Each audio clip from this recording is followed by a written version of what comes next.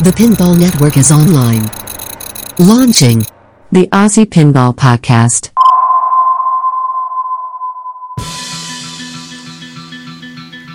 Monday morning feels so bad. Hello and welcome to episode 9 of the Aussie Pinball Podcast. Coming Tuesday, I feel. This episode we're joined by yet another Novocastrian, this time Chris Slevin, straight out of downtown Newcastle. Wednesday just don't go. Thursday, Chris is famous for a number of things in Australia, not the least being the founder, with his brother Dom, of Pizza And Pinball, one of the best ex-pinball venues in the country. she looks like. Chris is also one of the founders of Pinfest, Australia's largest pinball show, and he's also the Australian distributor and importer for Spooky Pinball. How all these three things connect, let's find out chatting to Chris.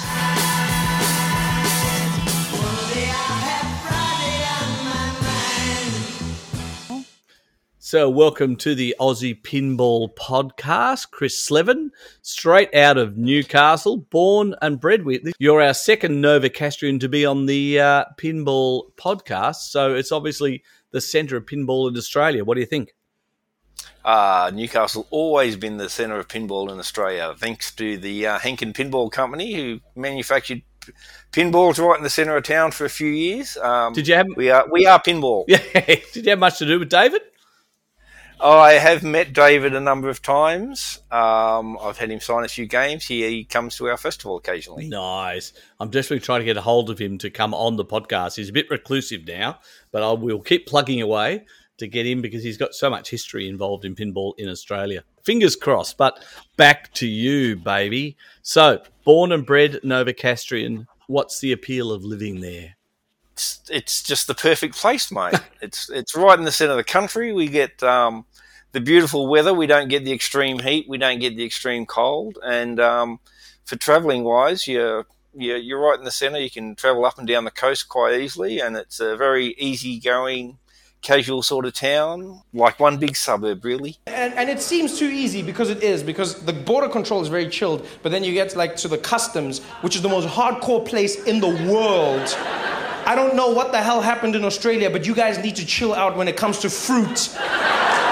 People are standing there being strip shirts. Where did you get the apple? I don't care if you can't speak English. You're going to spend a week in quarantine, mate. Where did you get the apple? I don't care. Where's the apple from? You see people, there was a guy that was stopped for weed. Is that marijuana? Oh, don't do it again. But you with the apple, back to where you came from. What did fruit do to your country? No, It's great. You've got some very good golf courses, some very good vineyards around there. Yes, we do. Lots of them too. I know. Lots of both of them. I love the Hunter Valley vineyards. I'm quite sure you do. And your pinball background. So, should we give a clue to how old you are, you sprightly young man, and how long you've been in the pinball game? Well, early 50s, I grew up playing pinball. I was lucky enough to grow up in that era where pinball was everywhere. The corner shops, the arcades. We had some big arcades thanks to Henkin, and it was everywhere. And I started playing. My mum had a corner shop, and when I was 8 or 9, she got the first pinball she got in there was a Matahari. So I used to play away on that. And a couple of minutes down the road were a couple of corner shops that had 3 or 4 in their back room. I was 15 minutes away from the local bowling alley, which had probably, at that stage, a lineup of 10 machines. And yeah, they were just everywhere. Yay. It was awesome. Did David have anything to do with arcades or just in the manufacturing side? No, they ran some big arcades in Newcastle. The main one would have been Orbit 1, which was opposite the one of the local picture theatres in the heart of Newcastle. And that was a mecca. You'd go, I'm off to the pictures, Mum, and, but the picture's not for 3 hours. Oh, that's all right. So you'd be in there for a few hours and hopefully make your session, depending on how much money you had left, and then straight back over there afterwards. Wow. And no, I think they had or 2 or 3 local arcades at that stage, and they were big places. Wow. Even by today's standard, they were big arcades. So what came first, the Orbiter 1 arcade or the Orbiter 1 pinball machine? Orbit. It was just Orbit 1, not Orbiter. Sorry. So their first pinball machine was called Orbit. I think that was a homage to the already opened arcade. Did not know that. Pinball history, great stuff. Full of it, mate. Full of it. And I don't want to confuse it with Orbiter. Which is the one with the warped playfield? Is that Orbiter? That's the Orbiter. No, that's the stern Orbiter. I don't want to slur the original Orbit 1 with Orbiter. I mean, you play it once for a novelty, but oh my gosh. Well, that's a bit like Orbit. It wasn't exactly packed with features.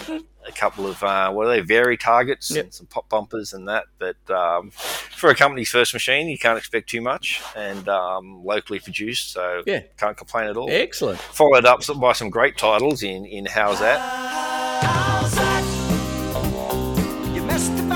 Empire Strikes Back, and Shark, and FJ. So very Australian themes except for the Star Wars. I'm busting to find out whether he got an actual license for Star Wars. I assumed he did, and how hard was it in those days to get it?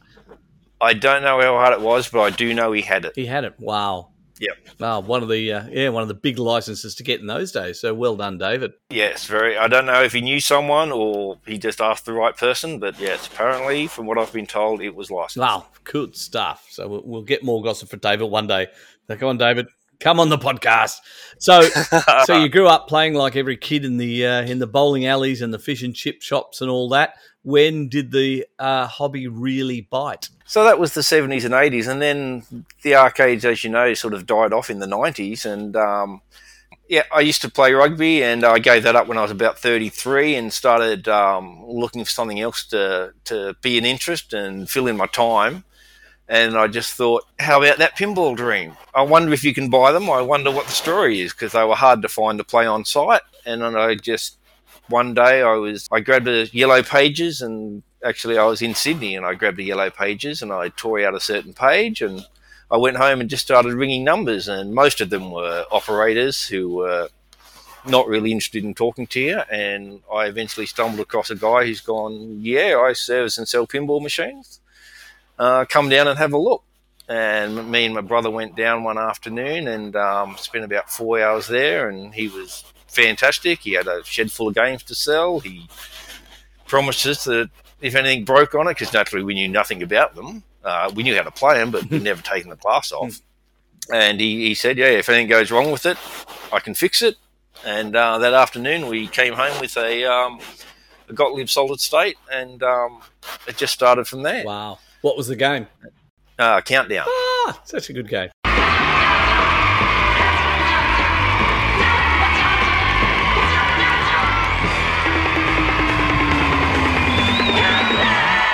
It was a great game. Yeah.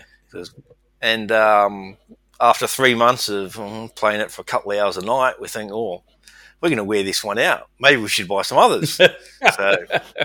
And in those 3 months, nothing had gone wrong with it, so that was a good sign. And so back on the phone, back to Sydney, came home with a couple more, and as you know, one turns into hundreds. Thousands. So go on, make us all cry. How much did you pay for that first game? I think I got ripped off, really. I paid $1,000. Oh, what year was this? That would have been about 2003. That was actually a fair bit for those days. Well, that's the thing. It wasn't the cheapest. I ended up. I did in the ensuing few years. I did buy games for a lot cheaper. Yeah, where you'd buy working ones for $500 and things like that. But you got the countdown for 1,000, and it was a reliable, probably well maintained game. It wasn't a beater. Oh yeah. So that's not bad. As long as, there's nothing worse than buying a game for $500, getting it home, and it lasts 3 weeks, and then it stops, and you have no idea how to make it work again, and you sit in the corner and gathers dust. So, no. Yeah. So if that had happened, it probably would have all ended there. Yeah. And I was going, not wasting my money on that anymore. Yeah. But because it was so reliable, and like I said, we were pumping 3 and 4 hours a night into it, we just thought, this seems to be all right. They're obviously fixable. Yep. And, so I just built from there. So you bought your one, you bought your second. How many do you reckon you've purchased over the years now? I have lost track, but I reckon I'd be on 150. The minimum number required to be called a hobbyist. Yes. Unfortunately, I don't still have them all, or I'd be a retired millionaire. Yeah, it was just the joy of, like, back then where you'd buy a game and you'd keep it for 6 months, 12 months, sell it for what you bought it for, and buy the next one. And it's just so easy. It was unbelievable. So in your collection at any one time, how many games would you have? At the moment now, it's 20. Right. Is what I don't buy a lot anymore because of the prices, and they're, as you know, so hard to find.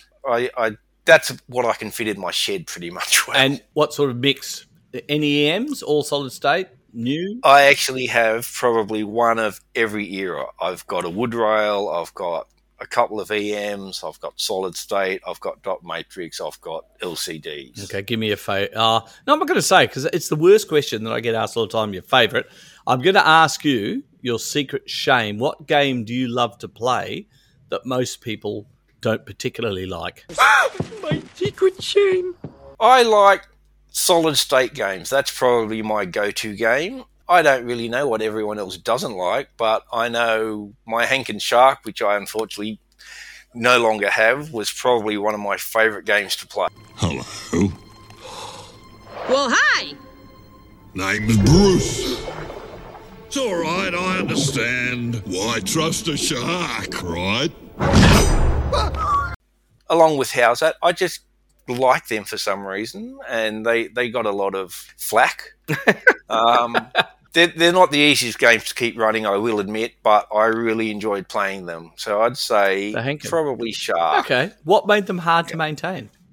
Reliability. Okay. Just board issues was the main ones. Like I had the Shark kept having sound problems. Once you boost the flipper power on them, they play really well. But because of their board problems, they're all in, like, the playfields are all beautiful. You rarely see a Hankin with a worn-out playfield. And a lot of the times that's because once they stopped operating them, they sat and didn't get used. Right. But luckily for me, I know the best technician in Australia called Ken, who, when you twist his arm hard enough, will fix your Hankin for you. I'm guessing his last name may be Shipley. That would probably be him.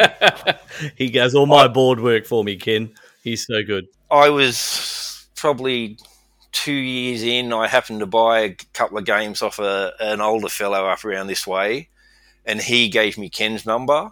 And honestly, without Ken, I wouldn't still be in pinball because he can solve everything. Yeah. He's a genius. I mean, and a nice bloke. Yeah, I mean, the underrated person in the whole pinball hobby is the pinball tech. Oh, big time. Hi, sorry, I just want to get my pinball fixed if that's okay. Yeah, sure, let's have a look. Oh, sorry, is there a technician in today? Yep, no, that's me. I'll So what's the problem on this? It won't boot. Ah, right, yep. Okay, well, I think I know what to do, actually. Great. Oh! Oh my, what are you doing? No! Hang on, I'm just trying another thing. This might actually do it. Oh no! 2 and 3. Oh, God, please stop doing that. How would that work? Okay, there's one other option. No, no! Okay. Why did you do that? God, you f***ed. It is. You fixed it. Well, yeah. Sometimes these older models just need a bit of a special touch. A special touch? Yeah. Oh, thank you. Not a problem. We're lucky in Australia that, when I first started collecting here on the Gold Coast, we had a guy called Beaky, whose real name's Andrew, and he used to come over to my house.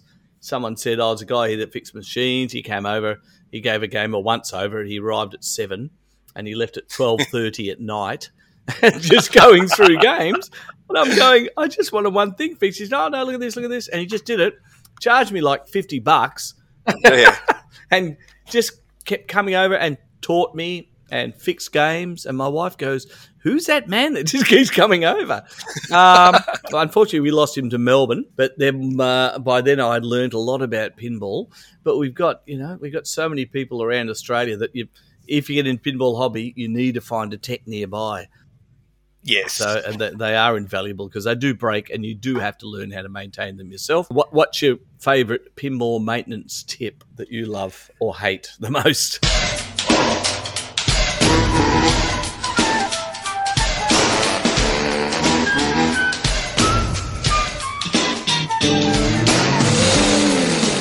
I think one of the big tips I got on early was get magnetic tools. Oh, yes. Because you unscrew things, you drop them, and they will disappear. And it's amazing where they can go. Like, it's sometimes they never come back. And you hear tick, tick, tick, tick. You're waiting for the dull thud of the base of the cabinet, and it never happens. Oh, it's so bad when that doesn't happen. Just those little extendable magnets. Yep. It's like with the telescope thing. Just one of them. Like if you haven't got one of them, you're in trouble. Got one of those. Yeah, I've got 2 or 3 of those. Yeah, and then you need your magnetic socket. Yep. And your magnetic screwdrivers. Yep. Yeah. Yep. With magnets, you will have a lot less stressful time. Yeah. The other thing I use my magnets for is I bought a tumbler when I was restoring a funhouse to put all the metal parts in to vibrate them to the walnut tumbler.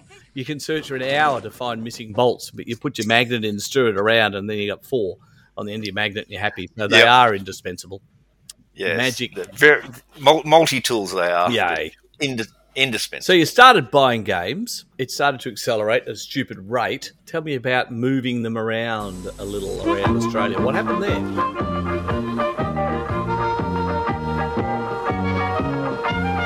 Travel all over the countryside, ask the Leylands, travel all over the countryside, ask the Leyland brothers. Well, we were lucky enough because I did all of this with my brother Dominic. It was like we lived together, we've got the big shed, and we both had the passion. But when we started, we were actually working as couriers.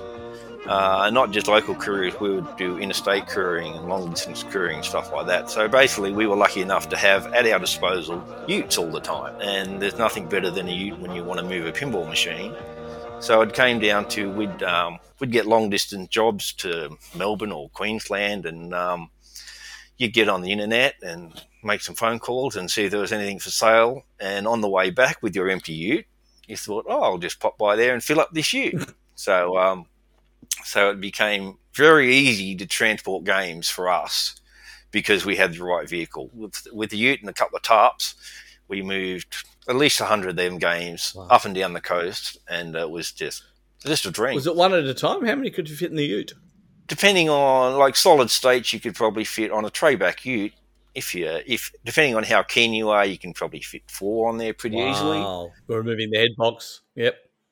Yeah, occasionally I'd have a Pantech truck, a flatbed truck, and I think the most I got on that was a dozen. After I quit that job and I ended up with a van, I did manage to jam 5 in a van one day. Okay. So, if you're a bit imaginative and you've got the Tetra skills and a few ratchet straps, you can fill them I up. understand you dropped by a little chap called Tony on the way back from Queensland.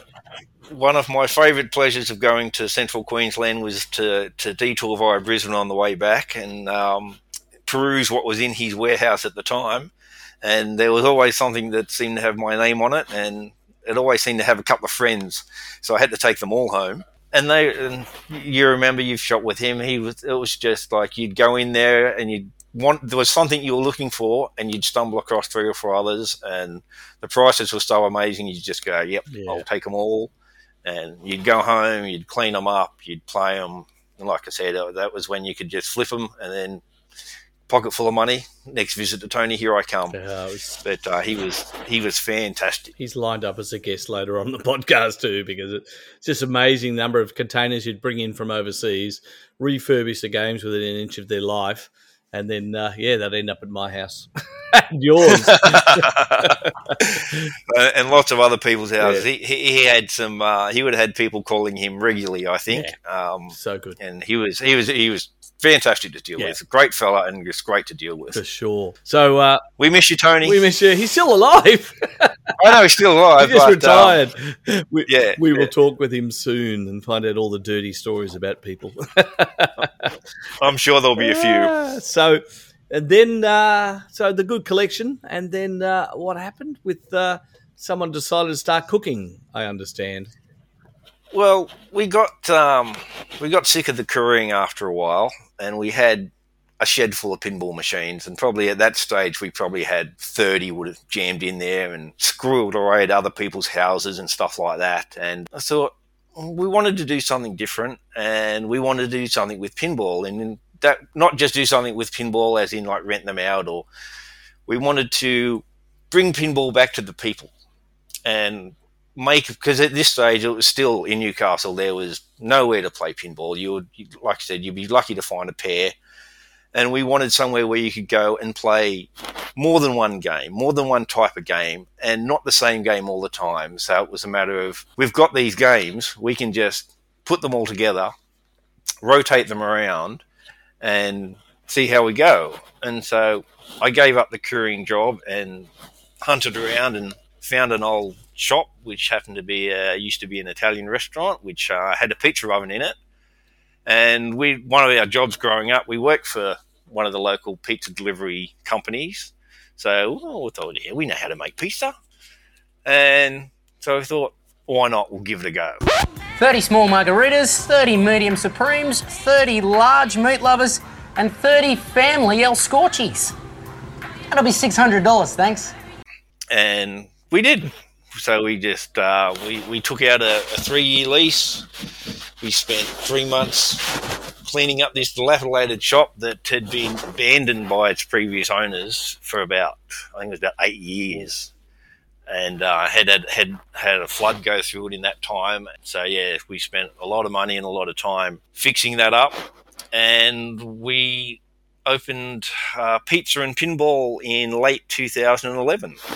Setup we started out with was we had 7 games in the front part of the shop and a couple of tables, and after about 6 months we managed to clean out a back room which we fit, I think we had 12 games in there.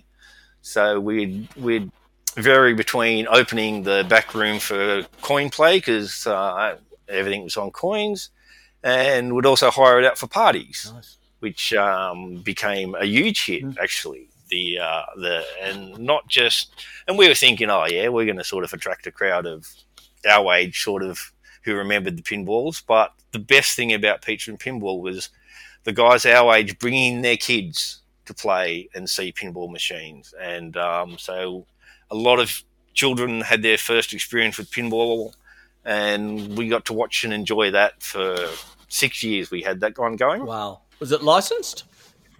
No, that would have helped, but no, it was not licensed. No, you don't need it when you got good pizza. Okay, the age-old question, should there be pineapple on pizza? Well, there can be pineapple on pizza as long as I'm not eating it. Okay, pizza purist. Yes. Anchovies? I prefer not to be in the room with a anchovy pizza, but sometimes you have to be. But no, the aroma of a cooking anchovy is something I'll never forget.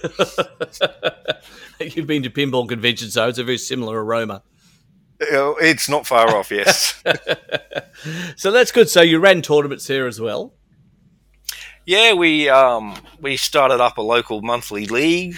This was at the stage where the IFPA point tournaments were 25 points for tournaments and stuff. So the league was IFPA rated, so that attracted a few of the better players, and we'd have probably 1 or 2 a year would just have standalone tournaments. They would just run in the back room while we were busily serving people out the front. We had all sorts, from the beginner players coming in and playing to some of the best players that were going around in the country like to come and flog our machines. So it was all sorts. It was good. That's excellent.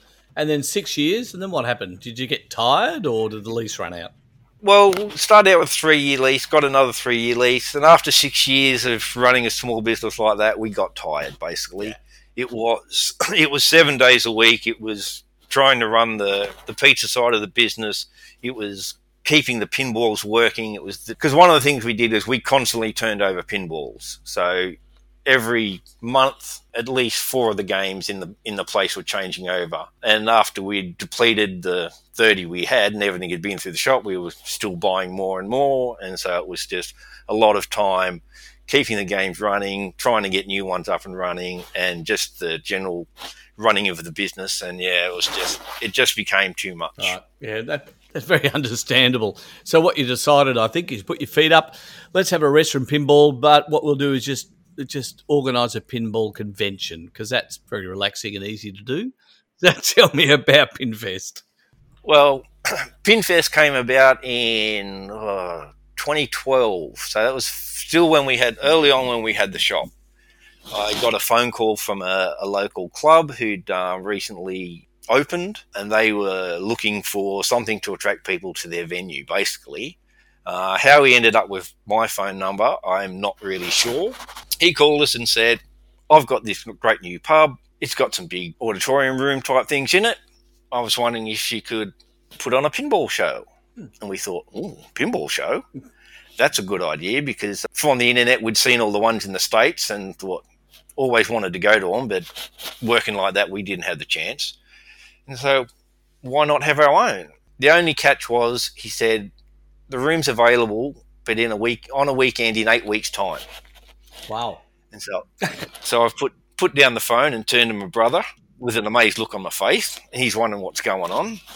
I told him what had happened. He's gone, hell yeah. Let's give it a go. That was the start of it. So we've put out a call to all the locals we knew and told them this crazy idea, and they were like us and wanted to go to pinball shows but couldn't afford to be traipsing around the world to do it. They jumped on board straight away. The first year, I think there was 15 contributors. We rounded up 60 games. We organised all this in 8 weeks' time. We got worked out all the logistics of moving them and getting it done. Come the weekend, we spent 3 days lugging pinballs, because the problem with it was we begged, borrowed and stole games off people. And I said, you can have my game if you can get it there and bring it back to me. So 4 of us spent 3 days with the truck moving pinball machines. And the venue was about 45 minutes to an hour away from, it was sort of south of Newcastle. So it was a bit of a trek. And is that the same location it's at now? No, we have moved. Yeah, you're north of Newcastle now, aren't you? Oh, we're sort of in the western suburbs of Newcastle. Right. We started out down at Caves Beachside Hotel. That's what I remember, yeah. Which is down near, just down near Swansea there. And we're now at Club Macquarie at Argenton, which is about 10 minutes from my house. So I'm very happy about the move. We set it up. We like the Friday night, we had them all going. Then the power dropped out, and after we turned on half the machines, and we couldn't. All of a sudden, there's another problem we had to deal with. By the end of the night, we got it all working, and we went all home exhausted to turn up the next day, and honestly wondered what would happen. So we showed up at 10 o'clock on the Saturday morning. We've got all the machines clean. We've checked everything's working. We're running around like blue ass flies, and then opening time came. We've opened the doors and no one showed up. And we're standing around there for the first half hour and looked at each other and gone, who cares? We've got a room full of pinballs to play. Let's start playing pinball.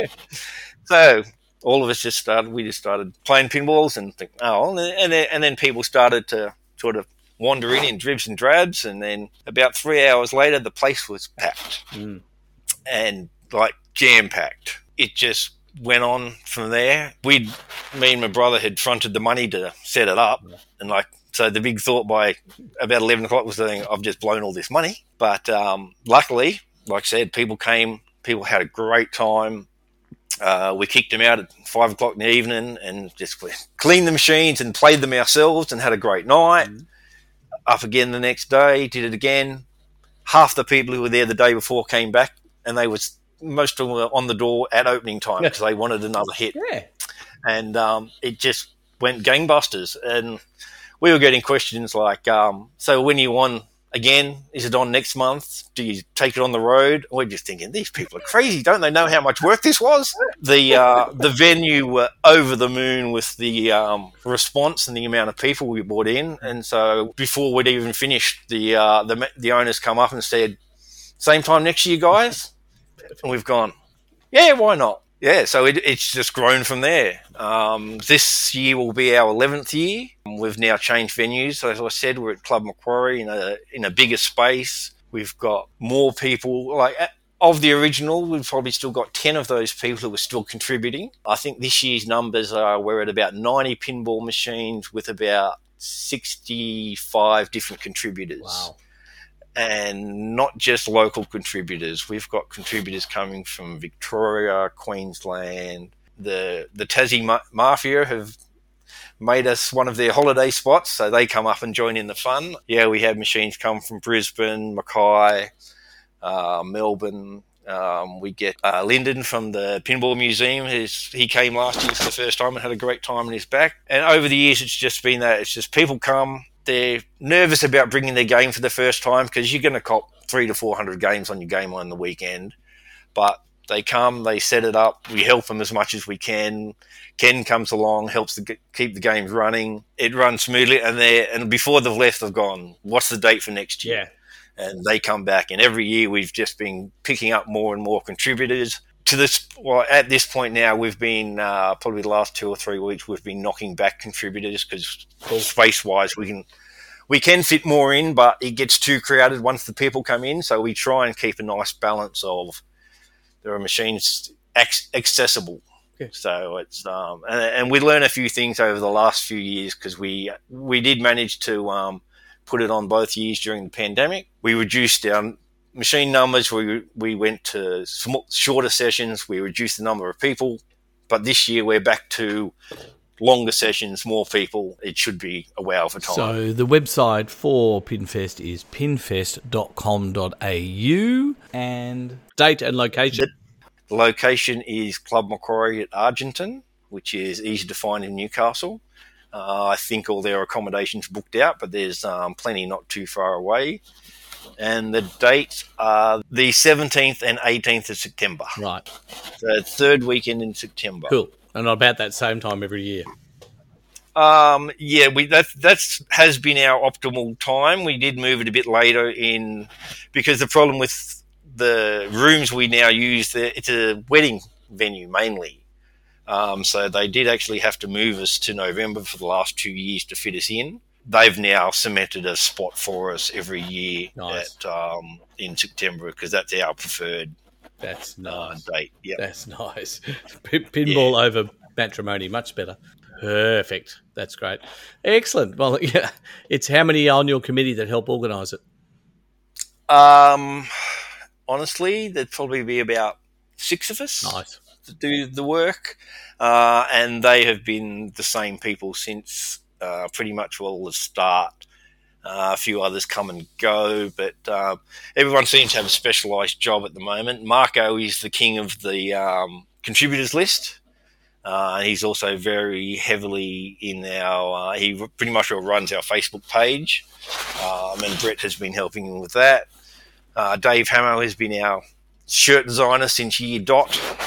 He likes to pull out some interesting designs. Jeff is our elder statesman who has been a great guiding light to me over the years, and he reins me back on my crazy ideas and suggestions and helps me get things done. And the other guys just come along. They'll help load your games. They'll help unload your games. They'll help clean your games. It's really been everyone. Once the weekend hits, everyone's a part of it. Yeah. And that's the great thing. It's fairly easy to run now. We don't push the envelope too much. We know what to do. We know what we need, and we just try and make it as easy as possible on ourselves and everyone else. Nice. And then you can all just retire for life on the huge profits you make. Well, it's a nice dream, but we don't. Every profit we make, we give to charity. Oh wow. Okay. So last year we gave $10,000 to the local charity of Soul Cafe, who help homeless people on the streets, and we've probably raised about $100,000 over the 10 years. Wow, nice. And we just want to keep that going. See, folk, this is what pinball people do. Yeah,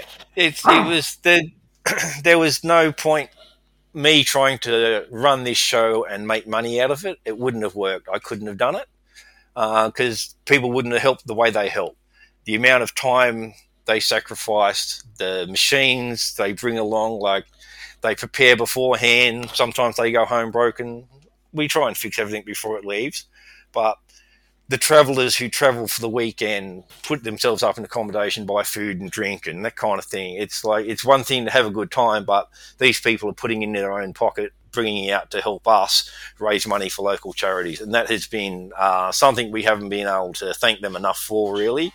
And we hope they get the same fuzzy feeling out of it at the end of it when we go, this is how much we're giving away this year. So nice. So cool. Well done. Well done. Now for something completely different. We're going to diverge a little. I want a little bit of insight into the best Aussie band or song in your repertoire or playlist that you know of. Who are you going to recommend that people listen to? Best Aussie bands. Well, what solo artist?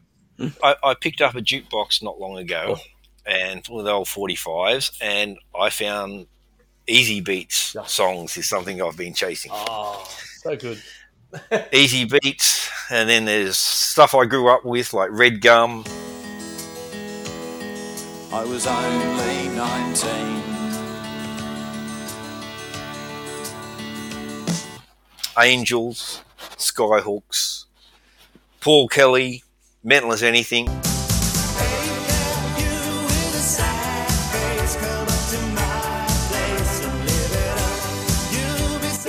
You're not allowed to list every great Australian artist in the world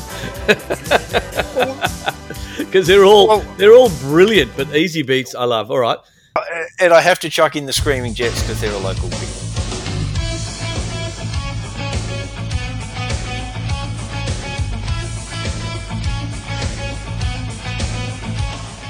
Oh, they're from Newcastle. Yep. You've got Screaming Jets and Silverchair. Yep. We're a rockin' town. It's not only pinball, but we rock as well, mate.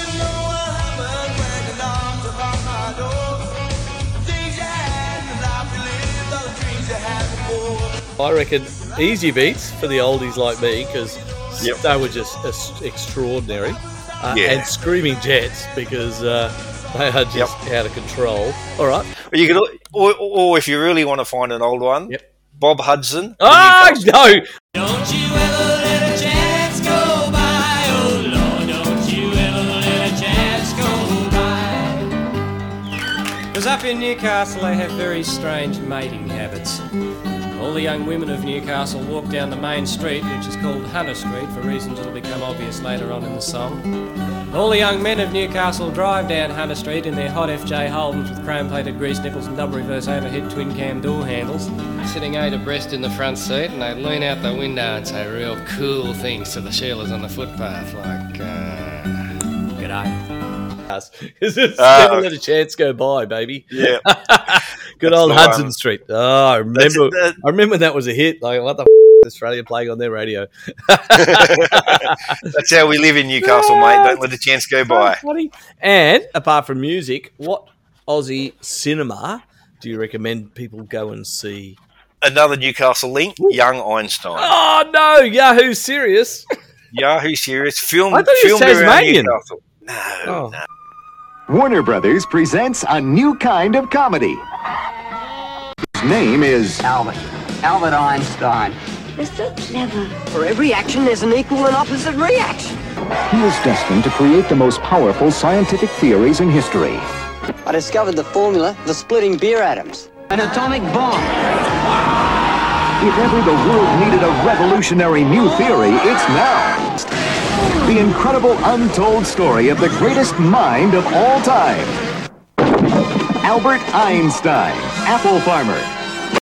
No. He was the tyre fitter from Cardiff. Seriously. But Young Einstein is filmed around Newcastle, and if you know Newcastle, you just watch that movie and just think, wow, I've been there, I've played there, I've done this, I want to go there. He had the most extraordinary from nothing to riches story and then back to absolute obscurity within 2 movies. What? What did you do? Young Einstein and the Ned Kelly ripoff was the second one. What was the second one? Oh, yeah, it was the Ned Kelly one. Yeah. The incredible untold story of the greatest outlaw of all time. To make an epic like this, you've got to be serious. What Yahoo Serious is. Fred Kelly, Gene Kelly, Grace Kelly. reckless Kelly. Can't remember the name And of then it. just disappeared into nothing. Yeah. I honestly thought it was a Tasmania, Newcastle boy. You can be proud. Well done. Oh, yeah. We've got some good ones, mate.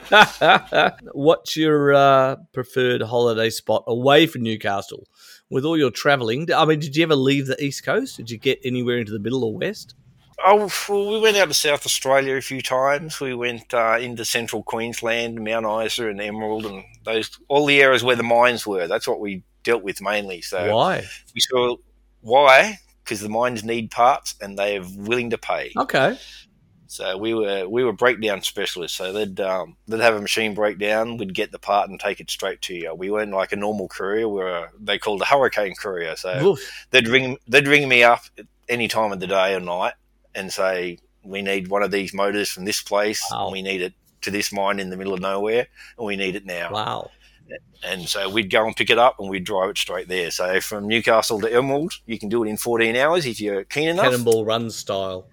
Yep, that was what we used to do. So, and like they were more than happy to pay the money because they had a $500,000 machine sitting there doing nothing. Yeah. And Wow. if we get in the part there in 20 hours, they've got it fixed and running up in another couple and back to making money. So which particular spot in Australia did you get to and look at and go, wow, this is like nowhere else on earth? In the middle of nowhere, in the middle of Queensland, where you'd just be, the stars were so bright you didn't realise how many stars there were. It was like driving from that stretch between Moree and St George in the middle of the night was always fun. A lot of the times you wouldn't see it during the day, which was strange. And then you'd come back and think, wow, it's just farmland. Or, but at night it's romantic. Did you ever see what were they called? The Min Min lights. Did you ever see those? Do you know about those? No. In Central Australia, they often used to talk about cars driving late at night and they'd see lights coming towards them. And then they would get closer and closer and then disappear. And it was always this odd optical illusion. I think it had a little bit to do with heat and mirage and all that sort of stuff. But it would confuse people that there was a truck coming towards them and it would disappear. And they used to call them the artesian lights. So we didn't experience that. No, luckily I didn't experience that because it would have scared the crap out of me. Close encounters of the fourth kind in Australia.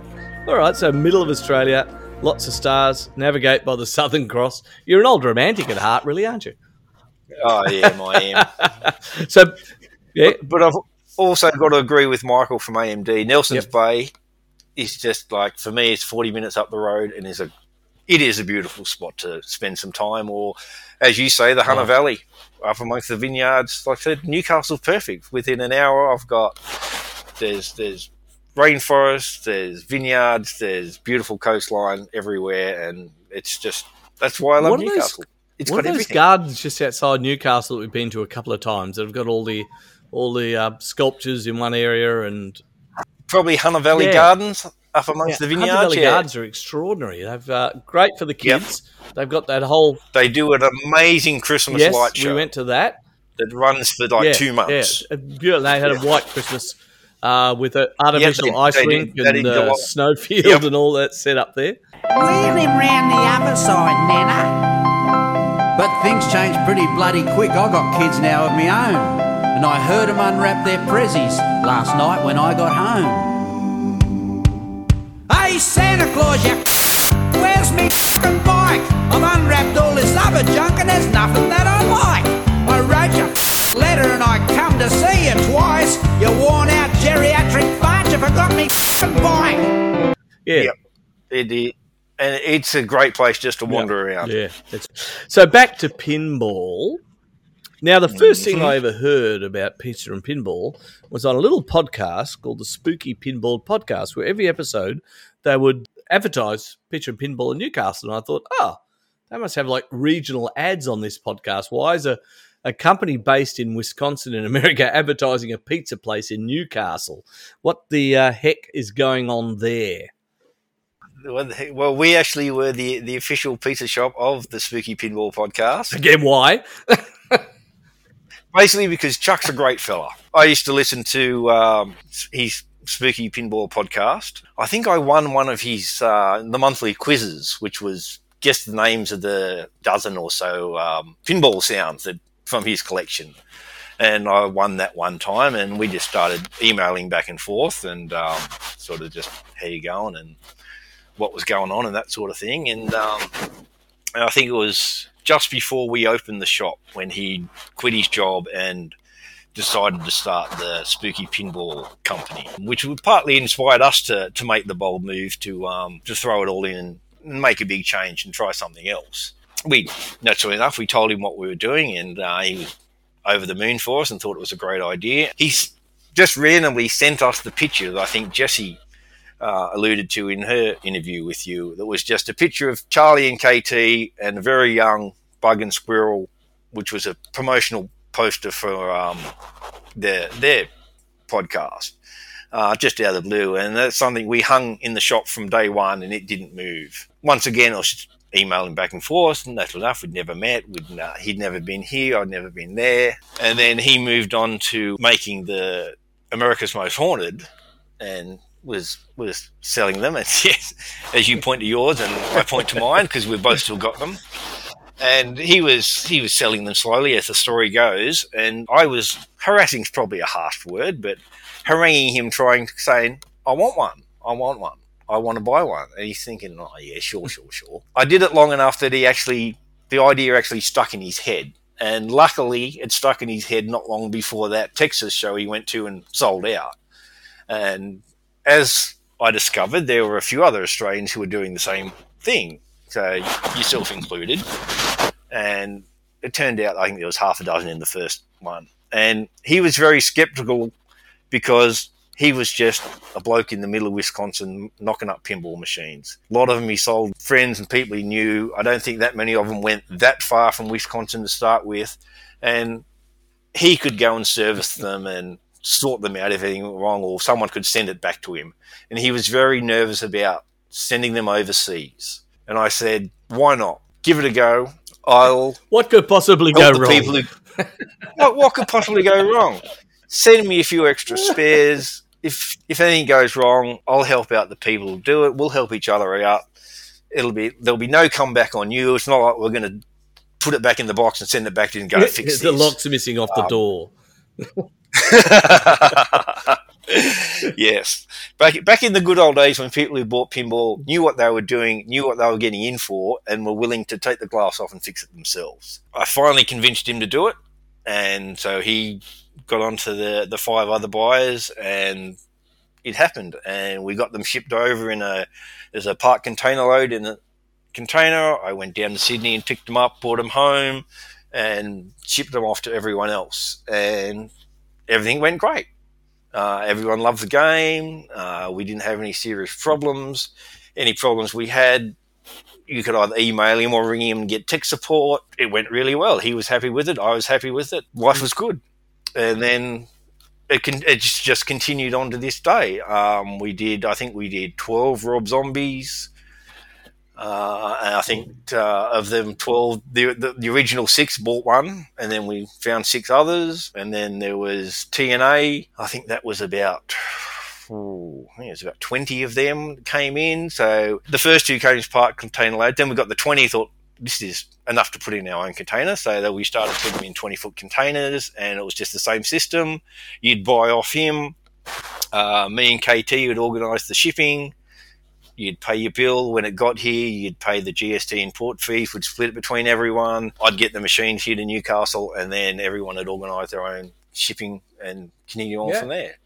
And it's just grown and grown and grown. And every title he brings out we sell more. I think we're up to 35 expected Halloweens and Ultramans, which should be probably by the time this airs, might actually be in the container on their way. Nice. So when did you actually get to meet Charlie? Well, after we closed the shop, flogged off a few games because we didn't have room to bring them all home, basically, we thought we'd go to the States and actually go to one of these pinball shows we've been dreaming of. And so start of 2018, we trekked off to America for ended up being a 3-month stay. And we first met Charlie at the Texas Pinball Festival, which happened to be the same place I met you for the first time. Actually, the only time, which has always been strange to me, but that's how life goes. And that was the one where he was revealing Alice Cooper. And so we got to see the Alice Cooper reveal, which was very nice. And we also got to watch Bowen destroy TNA. But yeah, so they knew we were coming naturally enough. They got us all access passes to the show, and we had a good time. We'd been in the States for probably 3 weeks before then. We went to Vegas just to go to the Pinball Hall of Fame, and we just went around hunting pinball arcades and museums for a few months. So we made our way to Texas, and then we actually made our way to Wisconsin, and we were lucky enough to stay with Charlie and KT and his family in their house for about 6 weeks. And to fill in the time, because there's not a lot to do in Benton, it is actually the quiet, sleepy town that he tells us. We went and worked in the pinball factory when they were producing TNAs. And what were you doing? I ended up wiring the TNA playfields, which was I was wiring playfields and Dom was doing cabinet assembly. Wow. And it was an eye-opening time. Like, we really got to see how the place worked, and we got to meet all the guys. And one thing that amazed me, out of all they had 10 staff at that stage. One of them owned a pinball machine. All the rest were just young local blokes who given jobs to, and they all had specific areas they worked in, and they were very good at them. Yeah, they didn't know a lot about pinball, but they loved what they were doing, and it was a great time. It was a great place to work, except for Lucas and his country music. And he's too big to complain to. I let him know how I felt, because he'd sit up in the bay next to me for a few hours a day, assembling the playfield mechanisms onto the playfield, which then would come over to me or Seth to wire up. And so he'd get out his usually his country music, blare it out, thinking he was annoying me, and I did.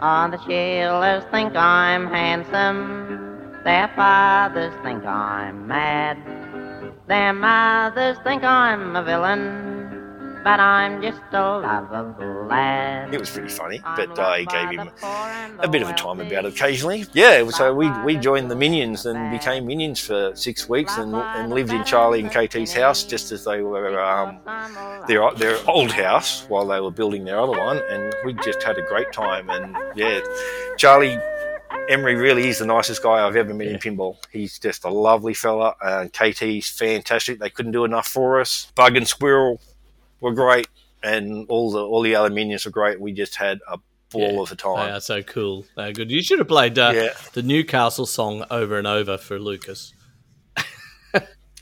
I really should have, shouldn't I? Yeah. Next time, I think I might. An unusual behaviour. No, but great. Like I said to you earlier, the first time I met them at Texas, I was overwhelmed for a couple of days, just wandering, meeting everyone, drinking, having a great time playing pinball. And I was in the Spooky booth chatting to them, and Charlie brought all this Chinese food in, and he said, looked at me as I was looking at it. He said, do you want some dinner? And I said, oh, yes. He said, have you had dinner? I said, I haven't had anything to eat for about a day and a half, so yes, please. So I bought a couple of bottles of wines over. I think Brian Kelly drank 1.5 of them, and that sounds about right. We managed to share the leftovers and had some lovely Chinese food, and ended up being interviewed and appearing on their podcast title logo. But no, they are wonderful folk, and I love their games, and I'm very much looking forward to the next title that they release. The little birdie tells me it's going to be another killer like Rick and Morty, so we'll wait and see. I know they're well into development of it, but exactly what that will be, we'll have to wait and find out. Exciting stuff. All right, well, that's been really cool to chat to you and catch up again, even though it wasn't in person. And I look forward to meeting you again, and best of luck with Pinfest and your future endeavours. Yeah, good on you, mate.